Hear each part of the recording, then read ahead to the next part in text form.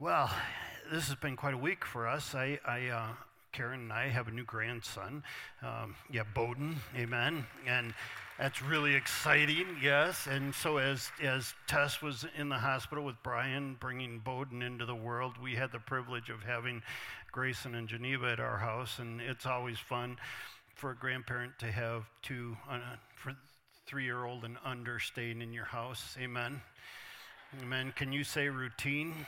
Right? Yeah, no. But it's really interesting. I love having them over because it's always fun to get illustrations. But a couple of weeks ago, we had some cousins staying with us as well. And now, one of the things about our house is we work really hard to make it as kid-proof as possible so that when kids come over, they can enjoy and have fun. And so we do that.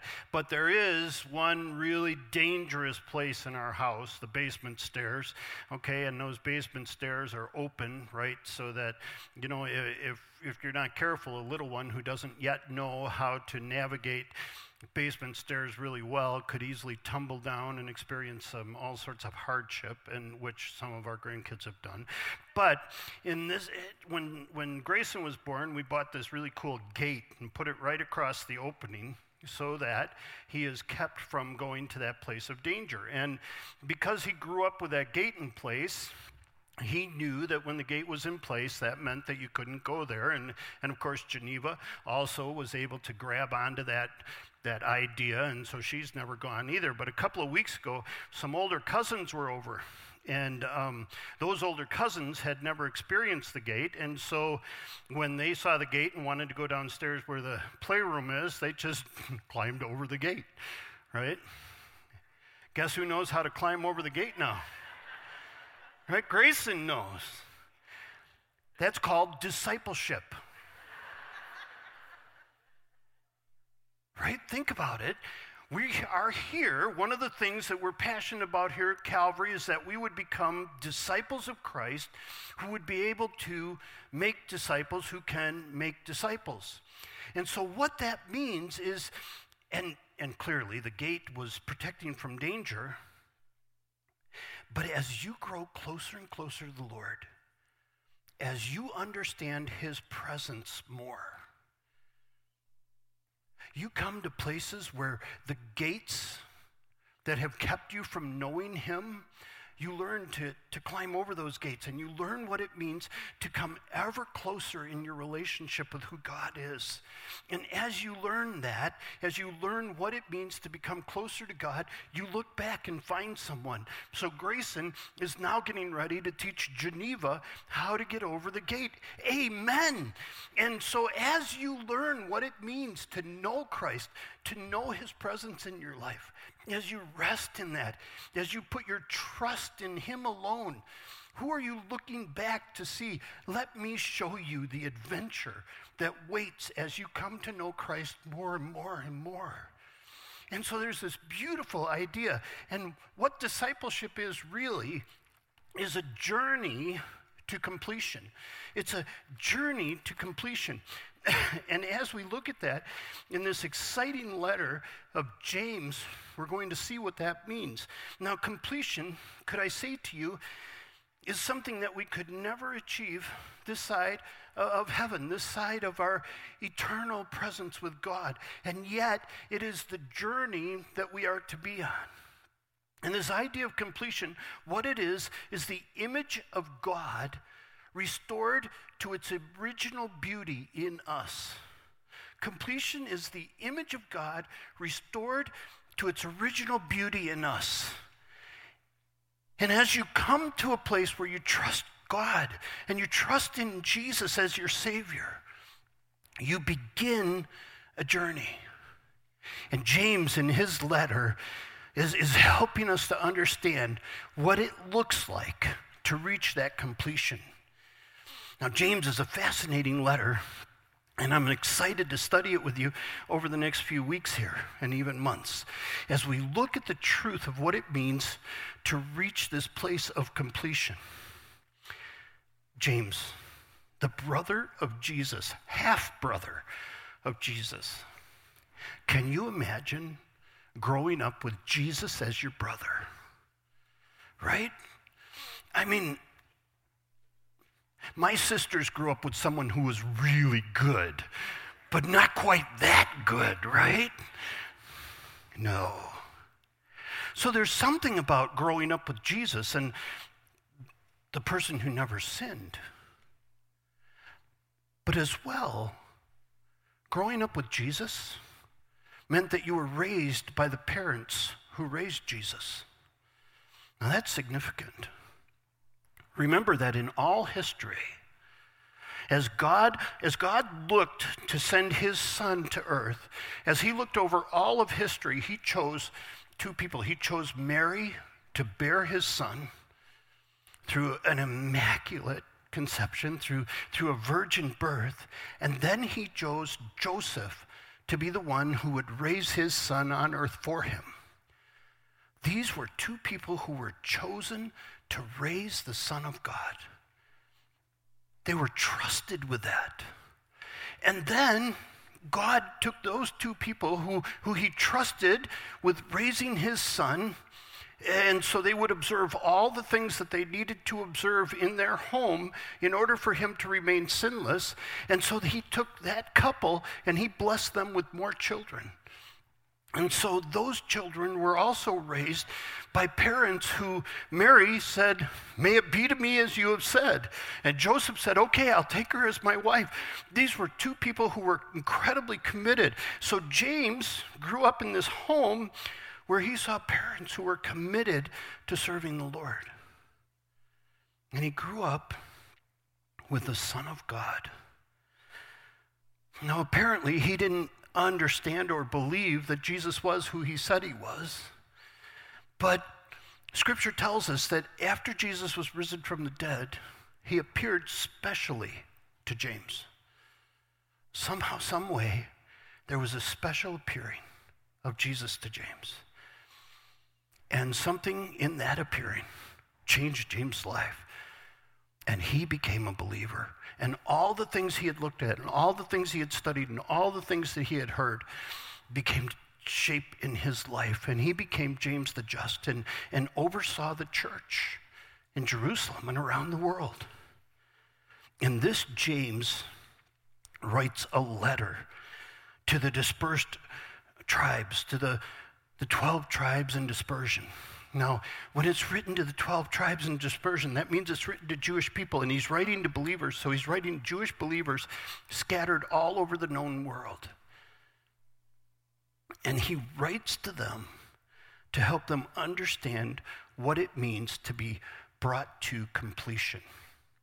And as he writes to them, we can learn for ourselves. Now, it's lightning fast as you look at the book of James. He's clearly been influenced by Jesus' teaching, specifically the Sermon on the Mount. As you look through James, you'll see all sorts of places where the Sermon on the Mount just percolates through. In addition, he's clearly been influenced by the Hebrew Scriptures, the Old Testament, specifically the wisdom books. As a matter of fact, many of the things you see in James are things that you would find in the book of Proverbs. So there's these wisdom and these quips that we see. In the 108 verses of James, over 50 of them contain imperatives. And a lot of those imperatives are ones that we've heard and we remember. Do not merely listen to the word and so deceive yourselves. Do what it says. And so they become imperatives, but they don't become imperatives that are meant to restrict us. Rather, they are meant to help us understand what it means to be on this journey to completion. And in order to do that, I need my clicker. Where do you suppose I put that, Karen? How are you? Good. She loves it when I draw attention to her. Amen? Amen. All right. The journey, speaking of life and death. Okay, so the journey, oh, that was cool. All right, so the journey to completion is a matter of life and death. It's a matter of life and death. We're going to go through these first few verses pretty quickly here in James, but I want you to see that really it's not optional. Moses, when he was talking to that generation that was going to step into the promised land in Deuteronomy, he said, look, today I set before you life and death, blessings and cursings. Choose life that you may live. And James, in many ways, is doing this as well. He's laying it before you, saying this is a matter of life and death.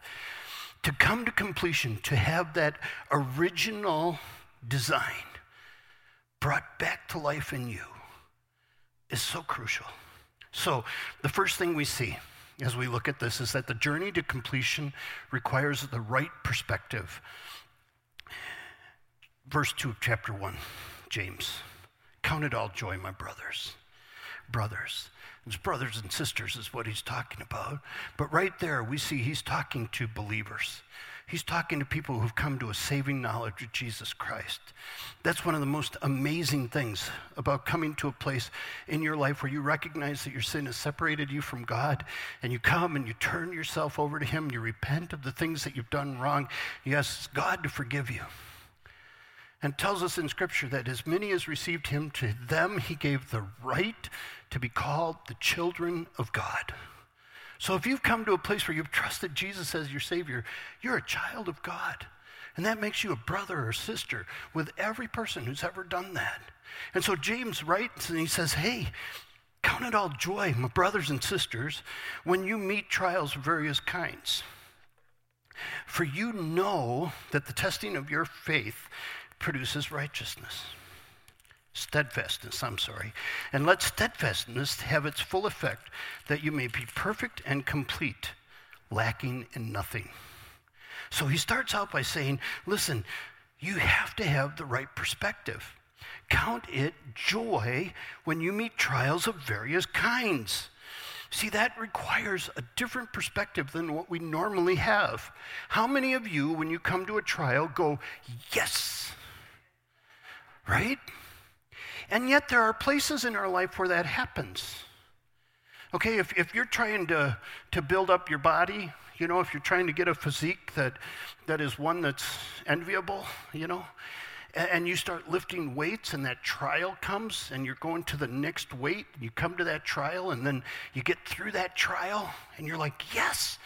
And see, that trial was helpful because it was building you up, I've heard. And so as you think about that, that's what James is saying. You need to have the right perspective.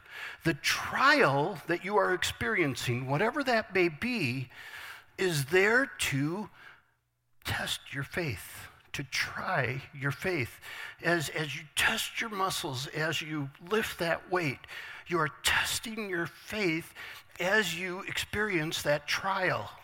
And if you do that in a way that is helpful, you will build your faith and you will produce steadfastness. And steadfastness, I'm sure and I'm confident that every one of us have used that word in a sentence this past week, right?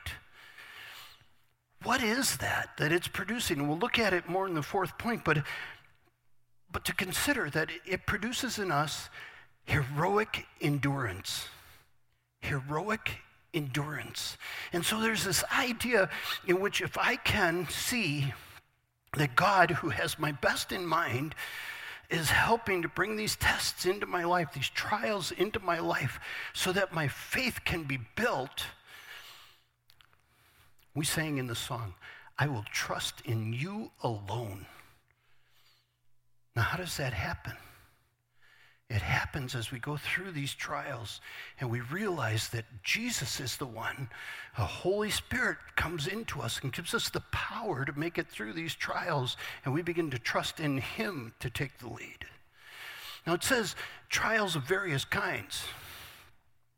Lots of times when we think of trials, we can put a negative connotation on it, right? And yet, it seems that James is talking about different kinds of trials. And sometimes things that happen in our lives that seem really positive and really good can actually become a trial because they test who we will trust in.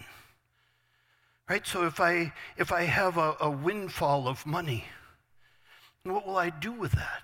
Will I trust in that, or will I trust in God's provision? If I enter into a relationship that's just perfect, do I put my trust in that relationship, or do I put my trust in God? So anything has the potential to draw us away from trusting in the presence of God and the power of God in our lives. So when those trials come, whether they be apparently good or apparently bad, we can count it joy, because we know that God is interested in building up our faith. And that leads us to the second point, right? It's a journey, the journey to completion, the journey to the image of God being restored in its original beauty in our lives. That journey requires the right perspective, and it also requires faith. It requires faith. And the next set of verses, starting there with verse 5. If any of you lacks wisdom, let him ask God. I think that's very gracious on James' part, right? You know, he says, if any of you lack wisdom. I think I would say, since you lack wisdom, but he's generous here. He's gracious. If any of you lacks wisdom, let him ask God, who gives generously to all without reproach, and it will be given him. But let him ask in faith with no doubting, for the one who doubts is like a wave of sea that is driven and tossed by the wind. For that person must not suppose that they will receive anything from the Lord. He is a double-minded man, unstable in all his ways. So, in one way, there's this requirement of wisdom. If we're going to take that journey to completion, if we're going to have that completion, we need to be looking for wisdom, and we need to have wisdom in our lives. And there is this truth in which we do lack wisdom. But James, being well aware of Proverbs, would have a good handle on wisdom. And I would urge you to take some time to read the first few chapters of Proverbs and realize what it talks about, the importance of gaining wisdom and why wisdom is so important. But as James is unpacking that here, he says that you need wisdom, but the way to get wisdom is to ask in faith. That faith, and faith as you look at it, is more than just belief. It's a trust in God. It's trusting in God. And so what he's really getting at here is this idea of this wisdom, the discipline of applying truth to your life in light of experience. So taking the experiences you have and applying truth to those experiences. That the fear of the Lord is the beginning of wisdom. The trusting in God is the beginning of wisdom. Warren Wiersbe of these verses says that we need to ask God for the wisdom not to waste the trial, so that we don't have to go through the trial again. Amen? So as these trials come into our lives, in one regard, we're asking for wisdom, but we're asking of God who gives generously. Now that word in the original language for generously is a word that has some connotations in several other passages where it's used that talk about this singleness of God or the sincerity of God. That if you ask God for wisdom, there's a sincerity in him, a generous sincerity that longs to bring that into your life. It's a focus of his. He longs to bring wisdom into your life. And he longs to answer that prayer without reproach. So it's like if you did something very unwise yesterday and you come to him and you say, Lord, I need your wisdom, he's not going to say, why didn't you ask me yesterday? He's looking to bestow that upon you generously, and he's looking to impose it upon you sincerely. But it says you need to ask in faith without doubting. And that idea of doubting plays itself out at the end of these verses in the double-mindedness. So this doubting, if you will, is a double-minded, or even some interpreters say that the word for that is double-souled. So it's having this conflict of what you're looking for. It's being divided in what you want. And James says if you're divided in that, you shouldn't think that you'll get what you're looking for. It's interesting, the graphic on the front of your bulletin and that I showed earlier shows the jigsaw puzzle. And the jigsaw puzzle has all these pieces, and if you think of it, when you put a jigsaw puzzle together, the picture is complete, but all the lines are still there, right? I like to put jigsaw puzzles together on the computer. It's a way that I just, anyway. The cool thing about it is when you finish, all the lines go away. And so you finish putting the puzzle together, and it becomes the picture without the lines. That's the completeness that we're looking to get, so that there's no separateness in our lives. There's no double-mindedness. So it's like we sit here and we sing these songs on Sundays, and we sing these amazing songs that I will put my trust in you alone. And then you go out and life happens. And the next thing you know, you're trusting yourself, or you're trusting somebody else, or you're trusting something else. And this double-mindedness of thinking, I will trust in you alone. You know, trust in the Lord with all your heart. Lean not on your own understanding. In all your ways acknowledge him, and he will make your paths straight. And so there's this part of us, this part that's been renewed by God that believes that, but there's this whole other part in us that we're constantly struggling against. And so James says, listen, you need to have faith in this journey to completion. You must trust in God as you ask him for wisdom. And you must apply his wisdom to your life if you're going to experience completion. The journey to completion is a matter of life and death. It requires the right perspective. It requires faith. It requires the right goal. The right goal. In verse 9, let the lowly brother boast in his exaltation, and the rich in his humiliation. Because like the flower of the grass, he will pass away. For the sun rises with its scorching heat and withers the grass, and its flower falls, and its beauty perishes. So also will the rich man fade away in the midst of his pursuits. So now James talking to the believers again. And he's talking to the poor or lowly brother. And he's also talking to the rich brother. See, it's okay to be a child of God and be rich. Did you know that? And it's okay to be a child of God and to have need. And the important thing is, what are you going to boast in? And if you're not careful, you begin to boast in the things that are temporary, the things of this world. And the things of this world are very transient. They're passing away. They're momentary. And as we begin to boast in those things, we begin to miss out on what the true boast should be in our lives.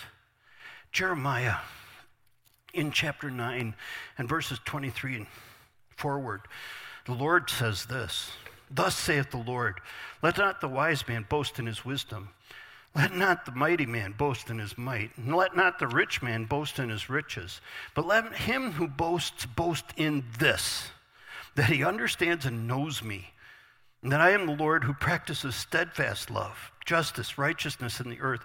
For in these things I delight, declares the Lord. Listen, if you're going to boast in anything, boast in the fact that you know the presence of God in your life. Amen? See, and when you begin to realize that the presence of God in my life is the most valuable thing that I have, it is the greatest treasure there could be. And you begin to realize this, and you begin to place your goal to be knowing the presence of God ever more in your life. That you could more and more know his presence. And pretty soon, if you're a person in a lowly position and you've got Jesus, you're like, I got Jesus.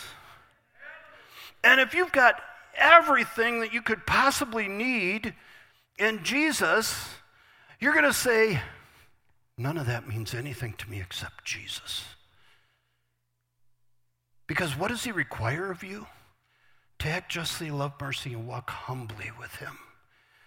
And see, so you realize that whatever he gives you here, you're a steward of. And if you're a steward of hardship that comes from lowliness, you look forward to that moment in time when you will be completed in his presence. And if you're given riches beyond measure to steward for him here, you are humbled by the fact that that's nothing you've done. That's his provision in your life. And you say, God, whatever your will is, you do that. And your goal becomes embracing the presence of God. Paul in Philippians puts it this way, brothers, I do not consider myself as yet having taken hold of it, but one thing I do, forgetting what is behind and straining toward what is ahead, I press on toward the goal to win the prize for which God has called me heavenward in Christ Jesus. And all of us who are mature should take such a view of these things. As we grow to completion, our goal becomes the prize for which God has called us heavenward in Christ Jesus. And the goal is not heaven. The goal is the presence of God, because that's where he is. But his Holy Spirit lives inside of you now. And so the goal is to become so aware of his presence in your life that you are able to boast in that and in that alone. And you've done nothing for that. It's all what he's done in your life. It's a matter of life and death. The journey to completion requires the right perspective, it requires faith, it requires the right goal, and finally, it requires the steadfastness, this heroic endurance. Blessed is the man. Again comes this beatitude, this blessing that falls on you. Blessed is the man, the person who remains steadfast under trial, who has this heroic endurance in trials, because when he has stood the test, he will receive the crown of life which God has promised to those who love him. See, there's this beautiful thing that happens as you journey in this path to completion. And as you take each one of these steps, you begin to gain heroic endurance. And James says, as you do that, as you take a strong and active response to the trials that come in your life, as you step into those and ask God to reveal himself and to trust in that, you will receive the crown of life. Crown of life. Now, this is a victor's crown that's being talked about here. It's not a king's royal crown. It's a wreath of participating in a race and winning and getting that victor's crown. So it's this idea of as you run with this unbelievable heroic endurance, you will come into the presence of your Savior, who will give you this amazing crown of life. And James goes on to say, let no one say when he is tempted, I am tempted by God. For God cannot be tempted with evil. And he himself tempts no one. But each person is tempted when he is lured and enticed by his own desire. Then desire, when it is conceived, gives birth to sin. And sin, when it is fully born, brings forth death. So here it is, life and death have been let out before us in these couple of verses. And there is a crown of life that's available for those who run with this heroic endurance, who have gone to a place where they've counted these trials as joy so the strength of their faith can be built, who have come to trust in God and in his provisions for their lives, and who have set their goal, that idea of the presence of God and being in his presence. When you do that, you will experience life. But on the other side is this idea during the testing, and as we look at that, the original word, the word in the original language, that word for temptation and testing is the same word. And so in some ways, as we look at this verse, we could say, let no one say when he is being tested or going through the trial in his life that he is being tempted by God. For God cannot be tempted with evil. Now, this is hugely important. Excuse me.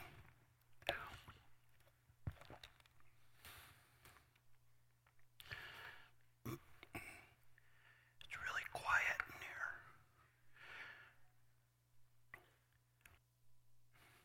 here. All right, round two. So, when you're being tested or tempted, it's really important. Don't say God's tempting me. That's not what's happening here. See, God's not looking to tempt you. He's looking to test you. He's looking to bring trials into your life so your faith can be built.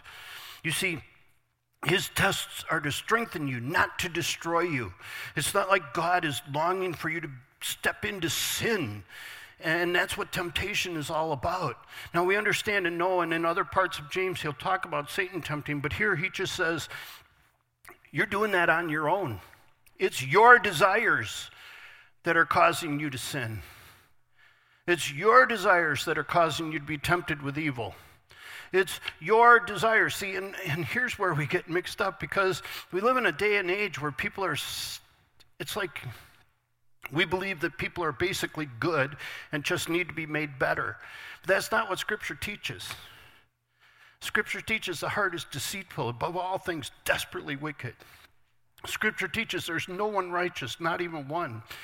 Scripture teaches that we've been totally depraved by sin.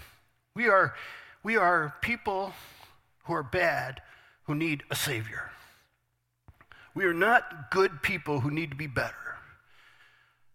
We stand under the wrath of God, totally separated from him because of our sin. And only because of Jesus Christ is it possible for us to be in a right relationship with him. And so these desires within ourselves, this double-mindedness, if you look at double-mindedness, what it really is, it's a battle between my desires and God's desires. My sinful desires. It's a duel within us. And that double-mindedness is this duel between these two desires. And James says, listen, you're not being tempted by God.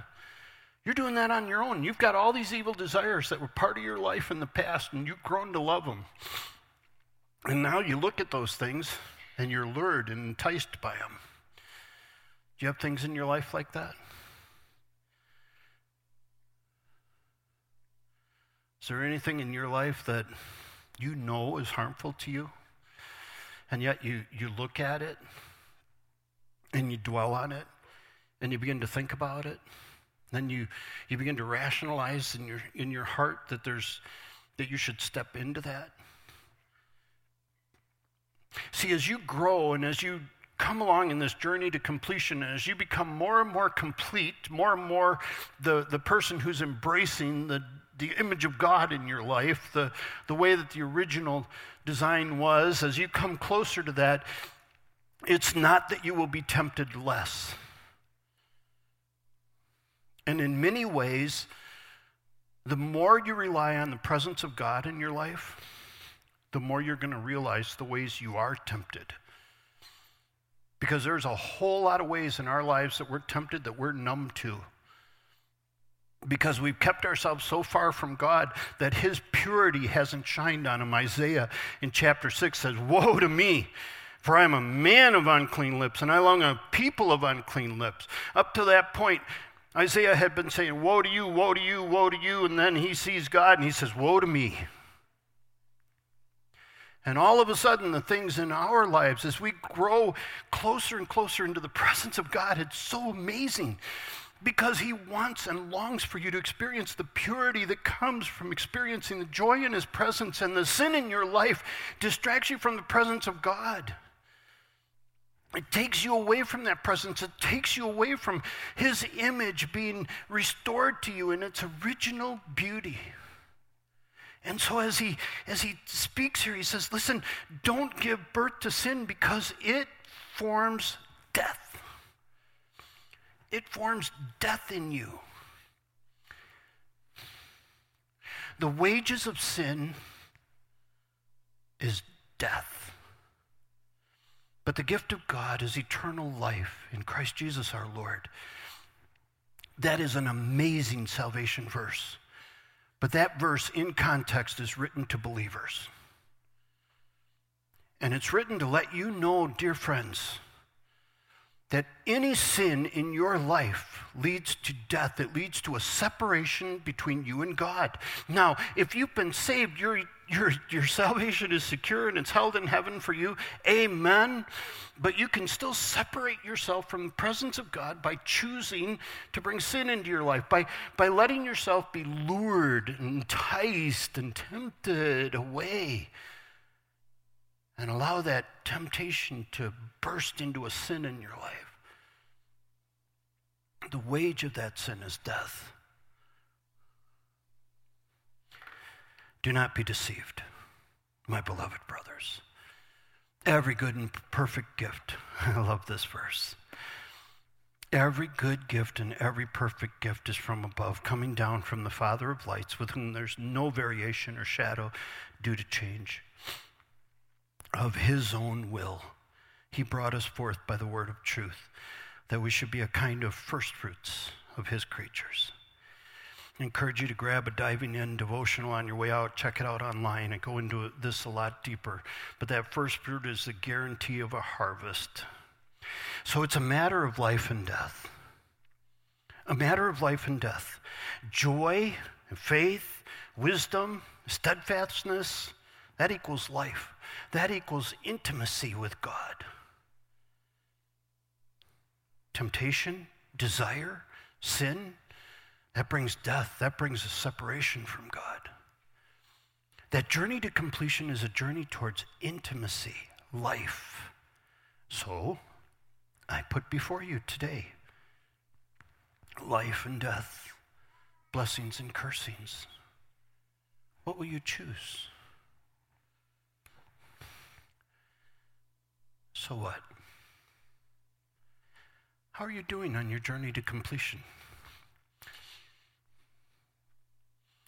Are you working on that? Are you striving toward that? Are you striving toward that time in your life where the image of God in you is restored to its original beauty? Now, that doesn't happen fully till we hit heaven, but it can come dangerously close here. And what intentional steps do you need to take? Father, I thank you for James. I thank you for this amazing truth that we've looked at today, this completion that's possible for us. Forgive us for the times we doubt, for the times we're double-minded, for the times we lack faith, for the times we doubt your good hand, that every good and perfect gift comes from you, that you have brought us into your kingdom of light, Father of lights. Stir in our hearts, Lord. Stretch us and grow us, that we could become bearers of your image. We pray this in Jesus' name. Amen. Would you please stand as we head out and hear God's good word for you? Romans chapter 15, verse 13, an amazing blessing. May the God of hope fill you with all joy and peace in believing, so that by the power of the Holy Spirit you may abound in hope. Amen. Amen. Oh, God bless you. I release you to a week of work, witness, and worship. God bless.